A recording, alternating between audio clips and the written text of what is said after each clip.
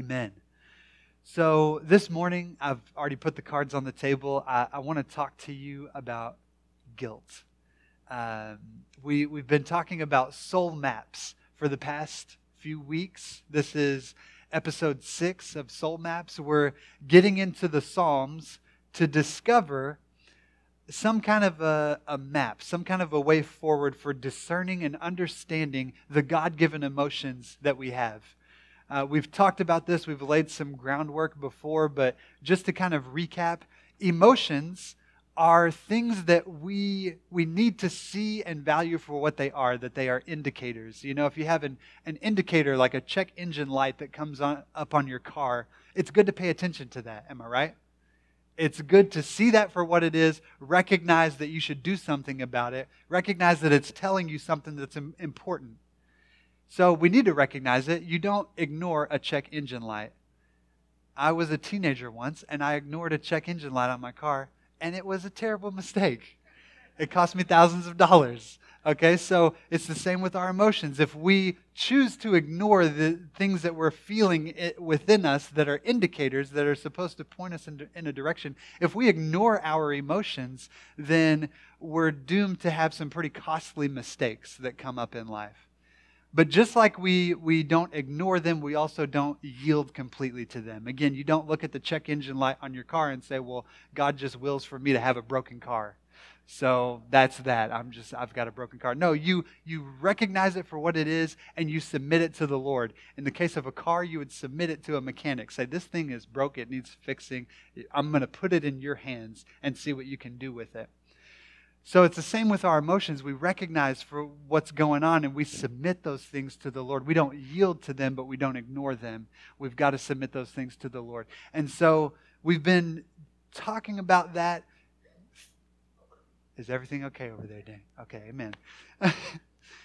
Did anybody feel an emotion of fear just now? Anyway, we submit these emotions to the Lord. We don't yield to them. We submit them to God. We've been talking about different emotions, and today I want to talk about guilt. Guilt, I believe, is a common emotion among humans. Raise your hand if you've ever felt guilty about something before.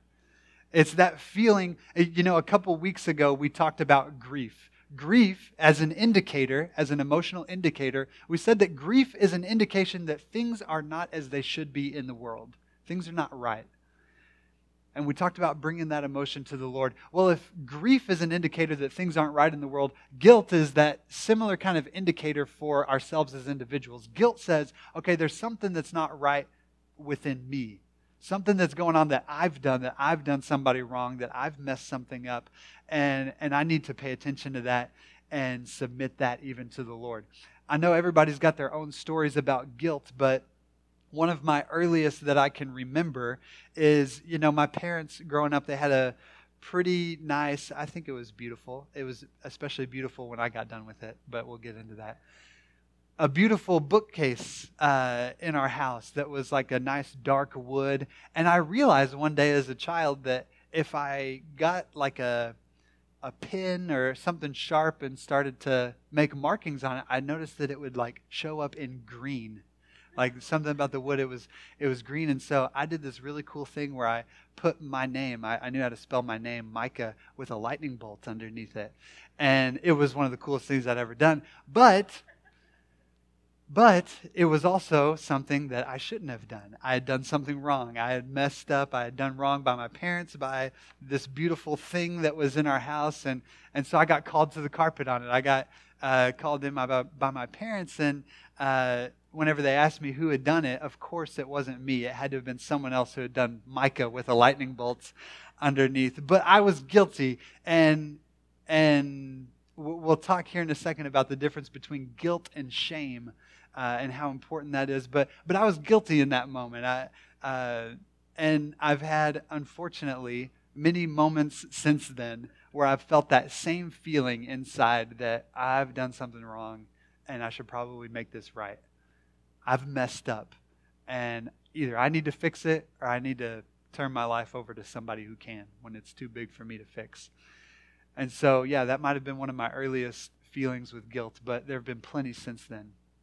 And what I want to submit to you today, Actually, I don't want to submit that to you just yet. First, let's look at the Psalms, because that's the point of all of this. Whenever we're talking about soul maps, we're talking about going to the book of Psalms, looking at these things. There's every range of human emotion expressed and submitted to God within the Psalms. And so if you've ever felt yourself an emotional wreck, just up and down and high and low, it's good to go to the Psalms if you want to know how to submit that to the Lord. It's good to go to the Psalms. So we're going to be this morning in Psalm 51. Psalm 5:1. This is a Psalm of David. And one thing that this Psalm says is it says that this is a Psalm of David whenever he was called to the carpet, like I was with my parents. David was called to the carpet by the prophet Nathan for something that he had done. And if you want backstory on what David had done, maybe you know the story, but if you want to go and read 2 Samuel chapters 11 and 12, tell this story of what David had done. I'll give you a Cliff Notes version. So the Cliff Notes of this story is that David, whenever the nation of Israel was out fighting wars, and he as a king should have been out with them, David was at home, not where he should have been. And from his home, he saw a beautiful woman bathing on her rooftop. Her name was Bathsheba. I don't think it was because she was taking a bath, but there could be something there. I don't know. But her name was Bathsheba. He saw her, thought she was really beautiful. And as the king, he said, somebody take that woman to me. He committed adultery with her. She became pregnant. He was like, man, I need to cover this thing up. So he took Bathsheba's husband, who was out fighting the battle like David should have been. He asked him to come home, hoping that he would get with his wife and that would be the answer to everyone's question about the baby, and that would cover things up pretty well. Well, Uriah, he didn't go for that. He said, no, I should be out on the battlefield with my people. I'm not going to go have sex with my wife because my heart's with the people of Israel and the fighting like I should be. So David was like, man, that did not work. So what David did, his next solution, anybody ever felt guilty and you just come up with solution after solution of how to make this work and fit and fix? Yeah, guilty. Guilty. So David's next solution, his next bright idea was, okay, we're going to kill this guy. So he sends orders to the guy at the head of the army. He says, hey, go to the deepest, hardest part where the battle is thickest. Put Uriah right there and then make everybody else leave. And let me know whenever the deed is done. So he does that. And then the prophet Nathan comes to David, and this is funny, kind of funny. The prophet Nathan goes to David and he tells him a story about another guy. He says, so there's this other guy, really powerful, had everything that he needed, abundance, as much as he could ever ask for. And then there was another guy who was poor, only had a little bit of stuff. And then this big, powerful guy came and took the little that this other guy had. And David gets outraged. David says, well, we need to bring some justice to this man. This is terrible. He's got to pay for this. And Nathan says, newsflash, it's you. You're the one who did this. God is not pleased with this. And David, in that moment, he comes to a heart of repentance and brokenness before the Lord. And so that is the situation that David is in. Oh, and the child that was conceived with Bathsheba in that sin died. And so he mourns even the loss of that child. And so there's a lot of grief even that comes in with this guilt. But that's where David finds himself when he is writing this psalm, Psalm 51. And so there's a lot of guilt that David has in his heart whenever he comes to the Lord in this way. And so as we approach this soul map, Psalm 51, I want you to think about a time, maybe it's now, maybe it's in the past, where you felt truly guilty about something, truly like you know you've done wrong, you need to make it right. And what is your prayer like in that moment? What do you say to God? What do you say to the people around you? What do you say to yourself? What is your prayer? What's the cry of your heart in that moment? Because maybe you found yourself in a really guilty situation and you found yourself not knowing exactly what to do about it. Not knowing how to pray, not knowing if God is going to accept my repentance or what's going to happen. Well, this could maybe be a good soul map for you, something to approach the Lord with in a prayer for your life according to that guilt. So Psalm 51, I'm reading out of the English Standard Version, and if you want to follow along in anything, my notes are up on the app, so you can find those there as well. But let's read what David has to say to the Lord here. Have mercy on me, O God, according to your steadfast love. According to your abundant mercy, blot out my transgressions. Wash me thoroughly from my iniquity and cleanse me from my sin. For I know my transgressions, and my sin is ever before me. Against you, you only have I sinned, and done what is evil in your sight, so that you may be justified in your words and blameless in your judgment. Behold, I was brought forth in iniquity, and in sin did my mother conceive me. Behold, you delight in truth in the inward being, and you teach me wisdom in the secret heart. Purge me with hyssop, and I shall be clean. Wash me, and I shall be whiter than snow. Let me hear joy and gladness. Let the bones that you have broken rejoice. Hide your face from my sins, and blot out my iniquities. Create in me a clean heart, O God, and renew a right spirit within me. Cast me not away from your presence, and take not your Holy Spirit from me. Restore to me the joy of your salvation, and uphold me with a willing spirit. Then I will teach transgressors your ways, and sinners will return to you. Deliver me from blood guiltiness, O God of my salvation, and my tongue will sing aloud of your righteousness. O Lord, open my lips, and my mouth will declare your praise. For you will not delight in sacrifice, or I would give it. You will not be pleased with a burnt offering. The sacrifices of God are a broken spirit, a broken and contrite heart, O God, you will not despise. Do good to Zion in your good pleasure. Build up the walls of Jerusalem. Then you will delight in right sacrifices, in burnt offerings and whole burnt offerings. Then bulls will be offered on your altar. That's Psalm 51. So here you see David bring his guilt before the Lord. He lays it bare in front of him. Says, I know my transgressions. My sin is ever before me, O God, and only you can be the one to cleanse me. He asks God to purge him with hyssop, to cleanse him, to create in him a clean heart. He puts it before the Lord. And so it's with this psalm, it's with this prayer that we see from David that I want to submit to you. I want to suggest to us as a church that guilt as an emotion, guilt can be a very, very good thing for the Christian. For a Christian believer, somebody who's put their faith in God, guilt can be a good thing. And I know that can sound a little bit strange because guilt is one of those things that, it doesn't feel good. We don't need to feel like our identity is messed up by the things that we have done. And so whenever I say that guilt can be a good thing, the first thing I want us to do is I want us to dissect a little bit of a difference between a couple words, and that's guilt and shame. Because guilt, I truly believe, can be a good thing if we submit it to the Lord. Again, like any emotion, if we submit that thing to the Lord and offer it to Him in humility to see what He does with it, guilt can be a good thing. But before we even talk about that, I want to dissect a little bit guilt and shame. Because shame, I believe, is never a good thing for the believer.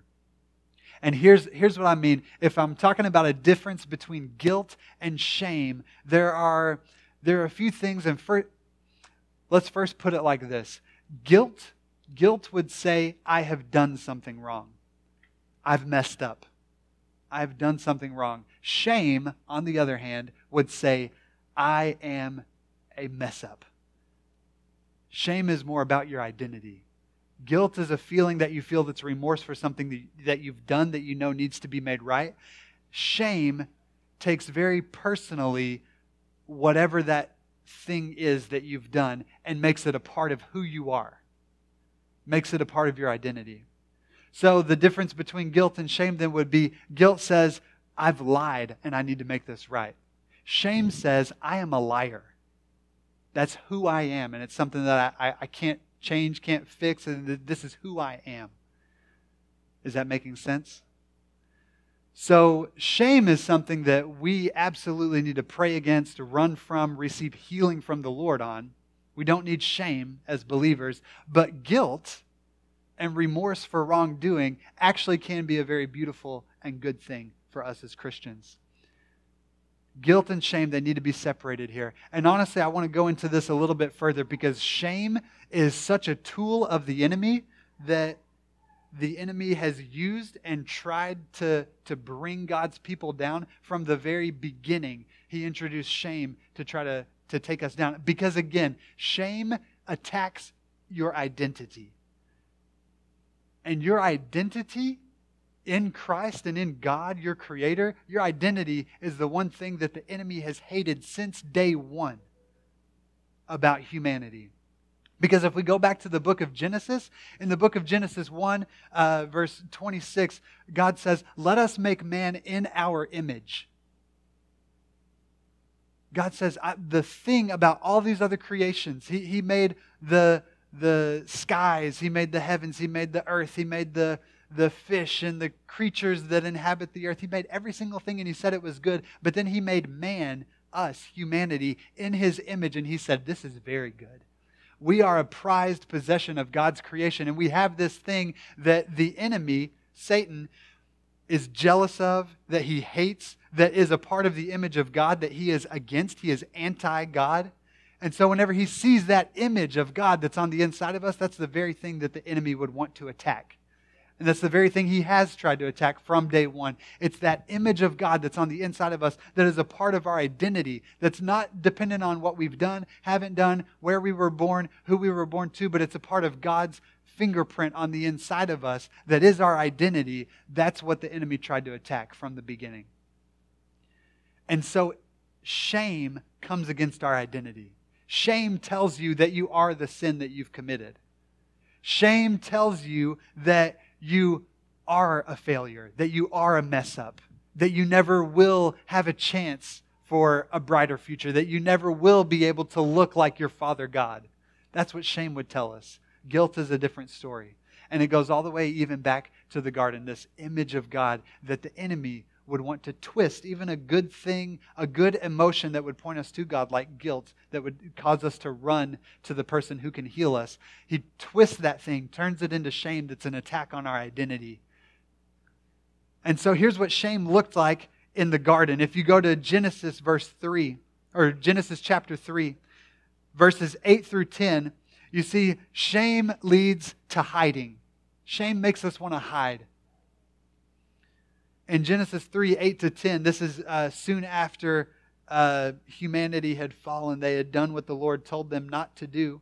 And rather than feel guilty and go to the Lord in that guilt and say, "God, I'm sorry, here's what we've done," instead they feel shame from the enemy.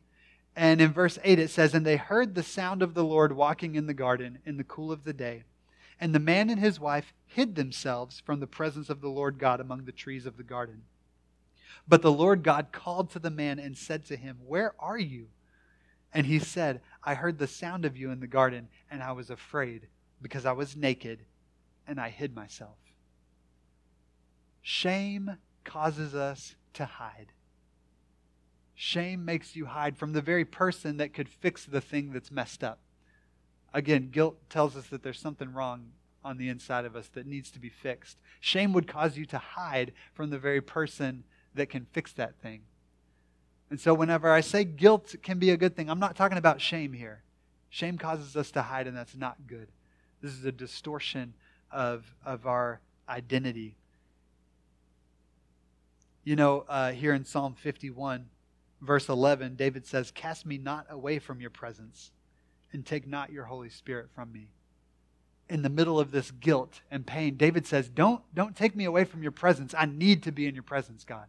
I need this presence of yours. I do not want to hide. It's my sin is before you. It's in front of you. It's laid bare. But God, I don't want to be away from your presence. Adam and Eve here, feeling the shame of the enemy, they had chosen to try to cover themselves and hide, be away from the presence of God.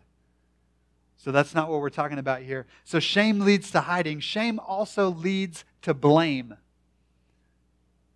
Whenever we've taken a sin on and we've called it our identity, it leads us to try to blame, because we feel like if somebody talks about the sin in our lives, they're actually talking about us. And so we want to shift that as much as possible. Blame somebody else. The very next verse is, again, in Genesis 3. If you read on, verse 11, he said to them, "Who told you that you were naked? Have you eaten of the tree which I commanded you not to eat?" The man said, "The woman whom you gave me, she gave me the fruit of the tree, and I ate it." Then the Lord God said to the woman, "What is this you have done?" The woman said, "The serpent deceived me, and I ate it." You know, the fact that they ate it was kind of an afterthought. It was this woman that you gave me, and I ate it. It was this serpent, and I ate it. There's blame immediately going on here. I don't want to get too far into this story, but this story of David the king, who whenever he was confronted with his sin, how he responded, how he went to the Lord in repentance and wrote this down, it mirrors really perfectly with the story about Saul, another king who was confronted with sin. God told him to go and conquer these people, to leave no one alive, to take everything. And Saul did that a little bit, but he didn't obey orders exactly. And whenever he was confronted by a prophet about his sin, he shifted blame to the people around him. He said, it was these soldiers that they did what they did, and he tried to hide it, cover it up with sacrifices. David here, he says, "I'm not going to try to give you any kind of sacrifice like some big fattened ram or some big animal sacrifice. There's no sacrifices like that you're going to be pleased with that can hide my sin right now. The sacrifice that I'm going to give to you, Lord, is a broken and contrite heart. My sacrifice to you right now is a broken heart in front of you, because I know that I've done wrong. A spirit of humility to submit to you and say, I'm guilty. I've messed up. I need you." So I'm not talking here about shame. Shame wants to come at our identity. Shame wants to tell us that we are the sin we've committed. Guilt says we've committed a sin, we've done wrong, we've messed up. Now what are we going to do about it? And what David does about it here in Psalm 51 is he submits that thing to the Lord. It's in front of you, God. Renew a right spirit within me. Fix me, because I can't fix myself. Don't take me out of your presence. Let me always be in your presence. And here's why I believe that guilt, this emotion that we feel when we know that we've done something wrong, guilt can be a good thing for us as Christians, because it is countercultural to what we see in the world today. Did y'all know that we live in a shame culture? We live in a shame culture. What you see in the media and in culture at large is you see a lot of blaming because there's shame. Everybody's dealing with and operating out of a place of shame. There's a lot of blaming going on. Well, this country's going to hell in a handbasket because of the liberals. Well, no, it's because of the conservatives. Blame both sides. I know that's a pretty simple way of looking at it, but you can look at it in detail. There's blame. Blame going on all the time. There's no opportunity for the antidote. And the antidote, I believe, that guilt drives us to, that we have as Christians, is confession and repentance. What guilt as an emotion should be driving us to, and even what we see in this psalm, is confession and repentance. And I believe that we as a church need to be a culture. We need to be a culture here that is so conducive to confession and repentance. I want us to have that kind of environment. I want us to have that kind of ecosystem. You know, there's certain ecosystems where certain things thrive and other things don't. In a desert, there's certain things, like maybe in an oasis, certain things that thrive and develop, certain animals that can live off that, and certain things that don't. Depends on the ecosystem. I want this church to be an ecosystem where confession thrives and is accepted and welcomed, and we experience the love and forgiveness of our Savior in and among one another. I want our ecosystem and environment to be one where we can repent. Again, we live in a shame culture. Repentance does not happen in our culture at the national level. Repentance does not happen on Facebook. Who do you see on Facebook that's like, I had an opinion earlier this week, and I've since heard other things, and God's worked on my heart, and now I have a different opinion? No. You see double downs on Facebook. You see blaming on Facebook. You see hiding behind some political party because, this is their opinion. I'm just going to spout that that's what my opinion is. I'm just going to hide behind that. There's no room for someone to have a certain thought, to repent and say, maybe I saw things a little bit differently and now I'm seeing them differently now. I repent. And people around them say, praise God. Thank you for repenting. This is great. We welcome you. No. You say, once a bigot, always a bigot. Even if you said it way back whenever you were in the 3rd grade and didn't know any better, you're just a terrible person. There's no room for repentance. There's no room for repentance in our culture. Dear God, please let there be room for repentance in this church.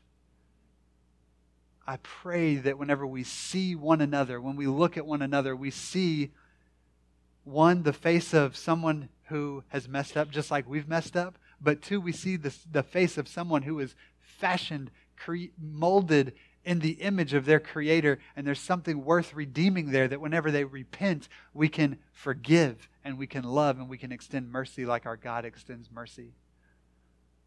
We live in a culture of shame that has no room for confession and no room for repentance. But Jesus, our God, our Savior, our King, He's given us these tools that are healing for the soul. Have you ever had something that was just eating away at you, something you've messed up, you did wrong, and you just needed to say something to somebody, and you finally tell somebody, listen, this is what I did. It was terrible. I know it was wrong, but this is what I did. And they tell you that you're not a crazy, terrible person that's going to hell in a handbasket. They tell you that they forgive you and that they love you, and that you're still made in the image of God, and that you can still reflect His glory, and that there's still beauty in you. Have you ever had that moment? I've had that moment, and I'm so thankful for that. You see that. I know not everybody's married here, but man, in a marriage, it's such a beautiful thing to be able to get to go to your spouse and say, I've done wrong, I've messed up, I'm sorry, and for them to forgive you. For there to be a place for confession and repentance. Man, I've grown closer to Callie, not through the wonderful, awesome things that I've ever done to her, but I've grown closer to Callie through the times whenever I've done her wrong, I've messed up, and I've gone to her and said, I've messed up, and she's forgiven me for it. We grow stronger through those moments than through all of the wonderful, beautiful notes that I've ever written to her. Maybe you can attest to that in your marriage as well, or any other relationship. So whenever we mess up, whenever we fail, whenever we fall, and we feel guilty, and that guilt pushes us towards confession, repentance, and we receive forgiveness from one another and experience the forgiveness of the Father, that we actually grow closer and our relationships are forged in that. So this emotion, guilt, can be a very beautiful and good thing if it pushes us to confession and repentance. And so, confession, just a few verses I want to share with you from the New Testament. In James 5, verse 16, this is a beautiful thing. He says, therefore, confess your sins one to another and pray for one another that you may be healed. We experience healing in confession. Whenever we confess our sins one to another, pray for one another, we experience God's healing. The prayer of a righteous person has great power as it is working. You can't get prayer from somebody if you don't tell them what you need prayer for. You can't get prayer. You can't receive forgiveness if you're not telling somebody what you've done and what's going on in your life and what you need. In 1 John chapter 1, verses 8 and 9, it says, if we say we have no sin, we deceive ourselves, and the truth is not in us. If we confess our sins, He is faithful and just to forgive us our sins and to cleanse us from all unrighteousness. So there's this element here of confession, one of confessing one to another. When we've done each other wrong and we know that we need to fix this, we need to confess our sins one to another, receive prayer and healing in that. And then there's also this element of confession to the Lord. This is what David is. He's laying his heart out to God. He's saying, God, against you and you alone have I sinned. I'm tempted to disagree with David on that. I'm like, it seems like you sinned against Uriah at least a little bit. That's just me. But in this moment of confession, he's going to God about it. He's saying, yeah, okay, maybe I've done all these people wrong, but God, this is about me and you. I know that I've done you wrong here. I know that I've failed even in the eyes of my Creator. Against you and you alone I have sinned. And he confesses those things to the Lord. And you know what? Our Lord and God is faithful and just to cleanse us of all unrighteousness. We can't cleanse ourselves. We can't do it ourselves. Shame would try to get you to think that. Oh, you're just a mess up, and if you tell anybody else, then they're going to think worse of you, and they're going to hate you, so just figure it out on your own. Just grin and bear it. Take that thing to your grave. That's what shame wants us to do, because it wants to eat away at our souls. But guilt would point us to confession and repentance. And it's a healing thing. You know, in talking about repentance, this is repentance. Again, like I said, it doesn't exist in our culture right now. In our culture at large, repentance might as well be a 4-letter word. Nobody wants to do it because nobody wants to forgive either. Again, sins and wrongs that you've done back when you were a teenager, those are things that now we want to hold against one another and crucify people over in the here and now. Repentance, it's not allowed. If you've said something on Facebook, if you've voiced an opinion, there's no room for change.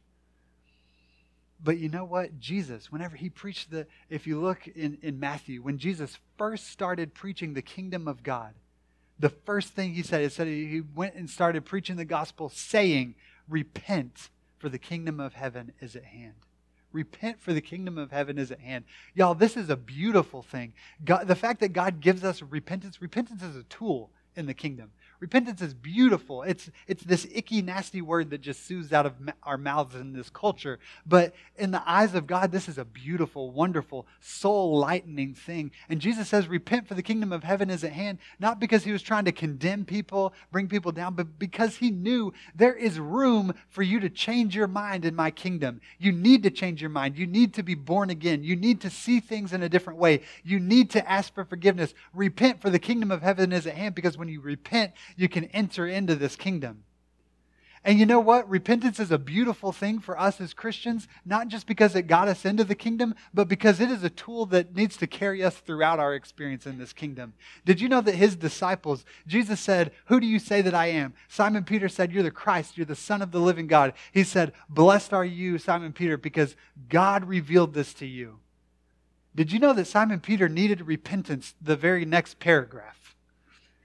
Jesus says, blessed are you, God revealed this to you. The next paragraph, he's saying, get behind me, Satan. Because Peter, he had this revelation of who God is. He had entered into the kingdom. He had repented. He had made Jesus the Lord of his life. But he didn't see it correctly still. There was still some things that needed to be adjusted up here in the head. I'd still need those things adjusted, okay? So I still need to be ready to repent. But he needed some things adjusted because the very next paragraph, he said, Jesus, far be it from you to go and die like you're saying that you're going to do. I just said that you're the king of the universe. I just said that you're the Messiah. You can't go and die. He was wrong. Jesus had to go and die. Jesus knew that. And so he said, get behind me, Satan. Peter needed to repent.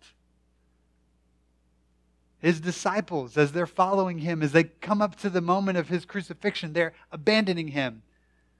They're turning their backs on him. They're saying that they didn't even know him. They're selling him out to the officials, betraying him.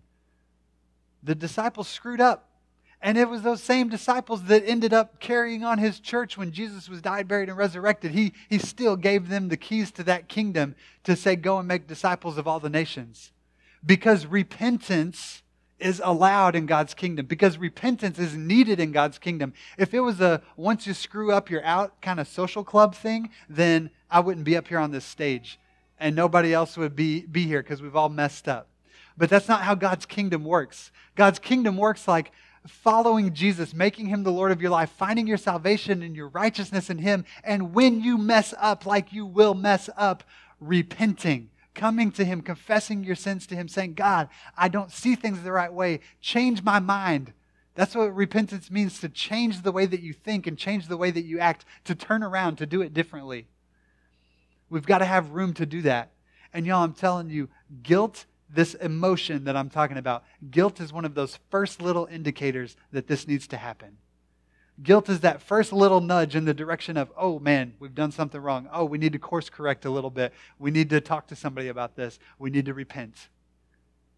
And it's a beautiful, beautiful thing that God's given us. Let us not turn up our nose at confession and repentance. Let us not be like the culture that we live in that is full of shame, full of condemnation. Let us experience the guilt that is that internal indicator that God's given us, and let it point us into the arms of our Savior who loves us and cares for us and who is faithful and just and right to cleanse us of all unrighteousness. Then guilt can be a good thing. Last thing I want to share with you, in the book of Luke chapter 5, Luke 5, 29 through 32, you get a pretty cool story where Jesus kind of talks about what he was here on earth for, what he came to do and what his mission is all about. In 29 it says, and Levi made him a great feast in his house, and there was a large company of tax collectors and others reclining at table with him. Tax collectors are the bad guys, by the way. They're the bad people. So in verse 30, and the Pharisees, these were the good people, the goody two-shoes. And the Pharisees and their scribes grumbled at his disciples, saying, why do you eat and drink with tax collectors and sinners? And Jesus answered them, those who are well have no need of a physician, but those who are sick. I have come not to call the righteous, but sinners to repentance. Jesus' mission here on this earth was not to create a religious social club of people who do things really well. He didn't start his ministry off by printing bumper stickers that say, I don't sin, a whole bunch, for people to put on the back of their carriages. That wasn't his thing. That wasn't his MO. He came, and when he came to find the dirty people. He came to find the mess-ups. He came to find the sinners, the tax collectors, the people who everybody in society knew, they can't do anything good. What good could come out of Nazareth?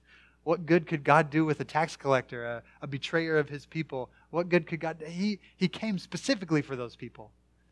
He came for the sick. A doctor doesn't come to heal people that are already healed, or think they're healed anyway. It's really what he was getting at, because we are all messed up. And so that's what Jesus came here to do. And so with that in mind, we should not be surprised if we mess up, if we have something that we are feeling guilty about, if we have fallen short of the glory of God. We should not be surprised by that, and we should not allow shame to say, nobody else messes up, so you need to hide this thing. You need to blame somebody else for it. You need to run away. No, we don't need to let shame do that to us. We need to let that guilt, that indicator, point us toward the God who came to heal the sick, who came to save the people who are messed up. So it's okay if you still see that you've got some messed up things in your life. And whenever we run to Jesus, whenever we go to him, we find our identity actually healed in him. Actually fixed and made right. He can cleanse us of unrighteousness. You know, I was going to share this verse earlier, but in 2 Corinthians 5, it says something really cool.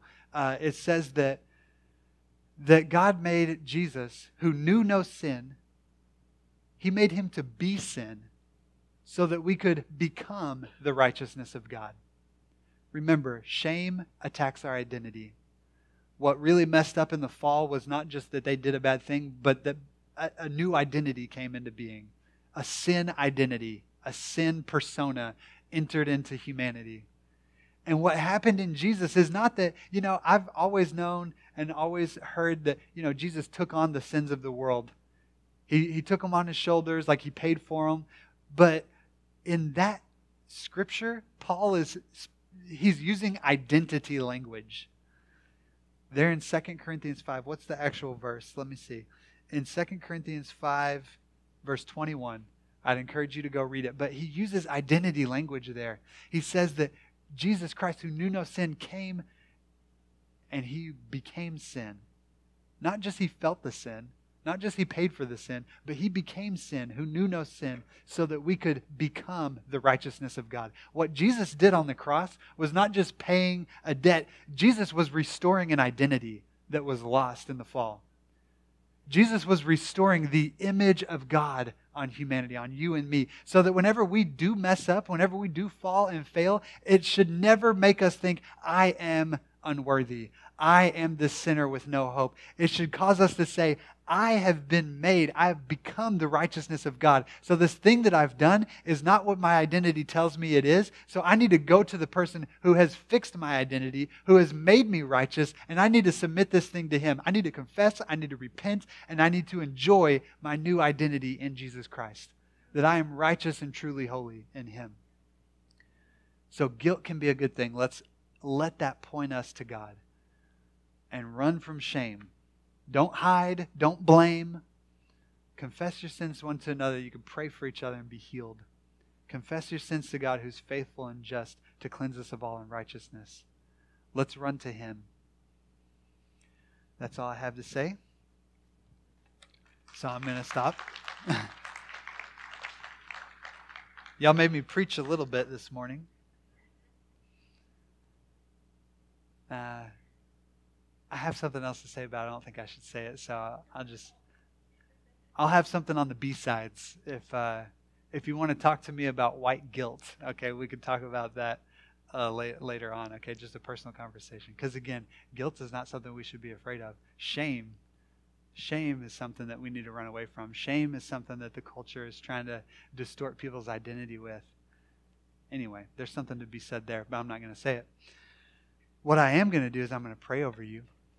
I'm going to pray for us. If you could bow your heads, I do want to make an opportunity right now. Because like I said, guilt can be a good thing as it points us to Jesus. Shame is something that the enemy tries to use to distort our identity. And to be honest with you, I've said this morning. I've said that guilt is something that can be really powerful and good in the life of a Christian, because our identity has been made new in Christ. But I'll tell you something right now. If you have not made Jesus the Lord of your life, if you haven't declared him as the God of your universe,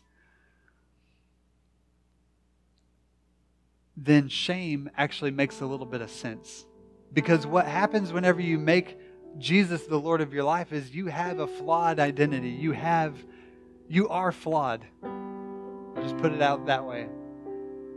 But whenever you've made Jesus the Lord of your life, it says that he takes a heart of stone and he replaces it with a heart of flesh. This thing that Jesus did on the cross, where he was made sin so that you could be made the righteousness of God. We access that identity. We access that righteousness in making Jesus the Lord of our lives. It doesn't happen in any other way. And so if you're here this morning and you've never made Jesus the Lord of your life, if you've never put your faith and your trust in him, if you felt guilty, if you felt shame before, but you didn't know how to fix the things that you've done, you don't know how to fix the way that you are, then I'm telling you that the only way to find that is in Jesus Christ. It's only in making him Lord, God of everything. And it's in doing so that we can actually trade in our sinful, flawed nature and become, in Christ, a new creation. And so if that's you this morning, if you've never made that declaration, if you've never called Jesus the Lord, would you just raise your hand? All I want to do is I want to lead you in prayer. Just a prayer that says that Jesus is actually Lord.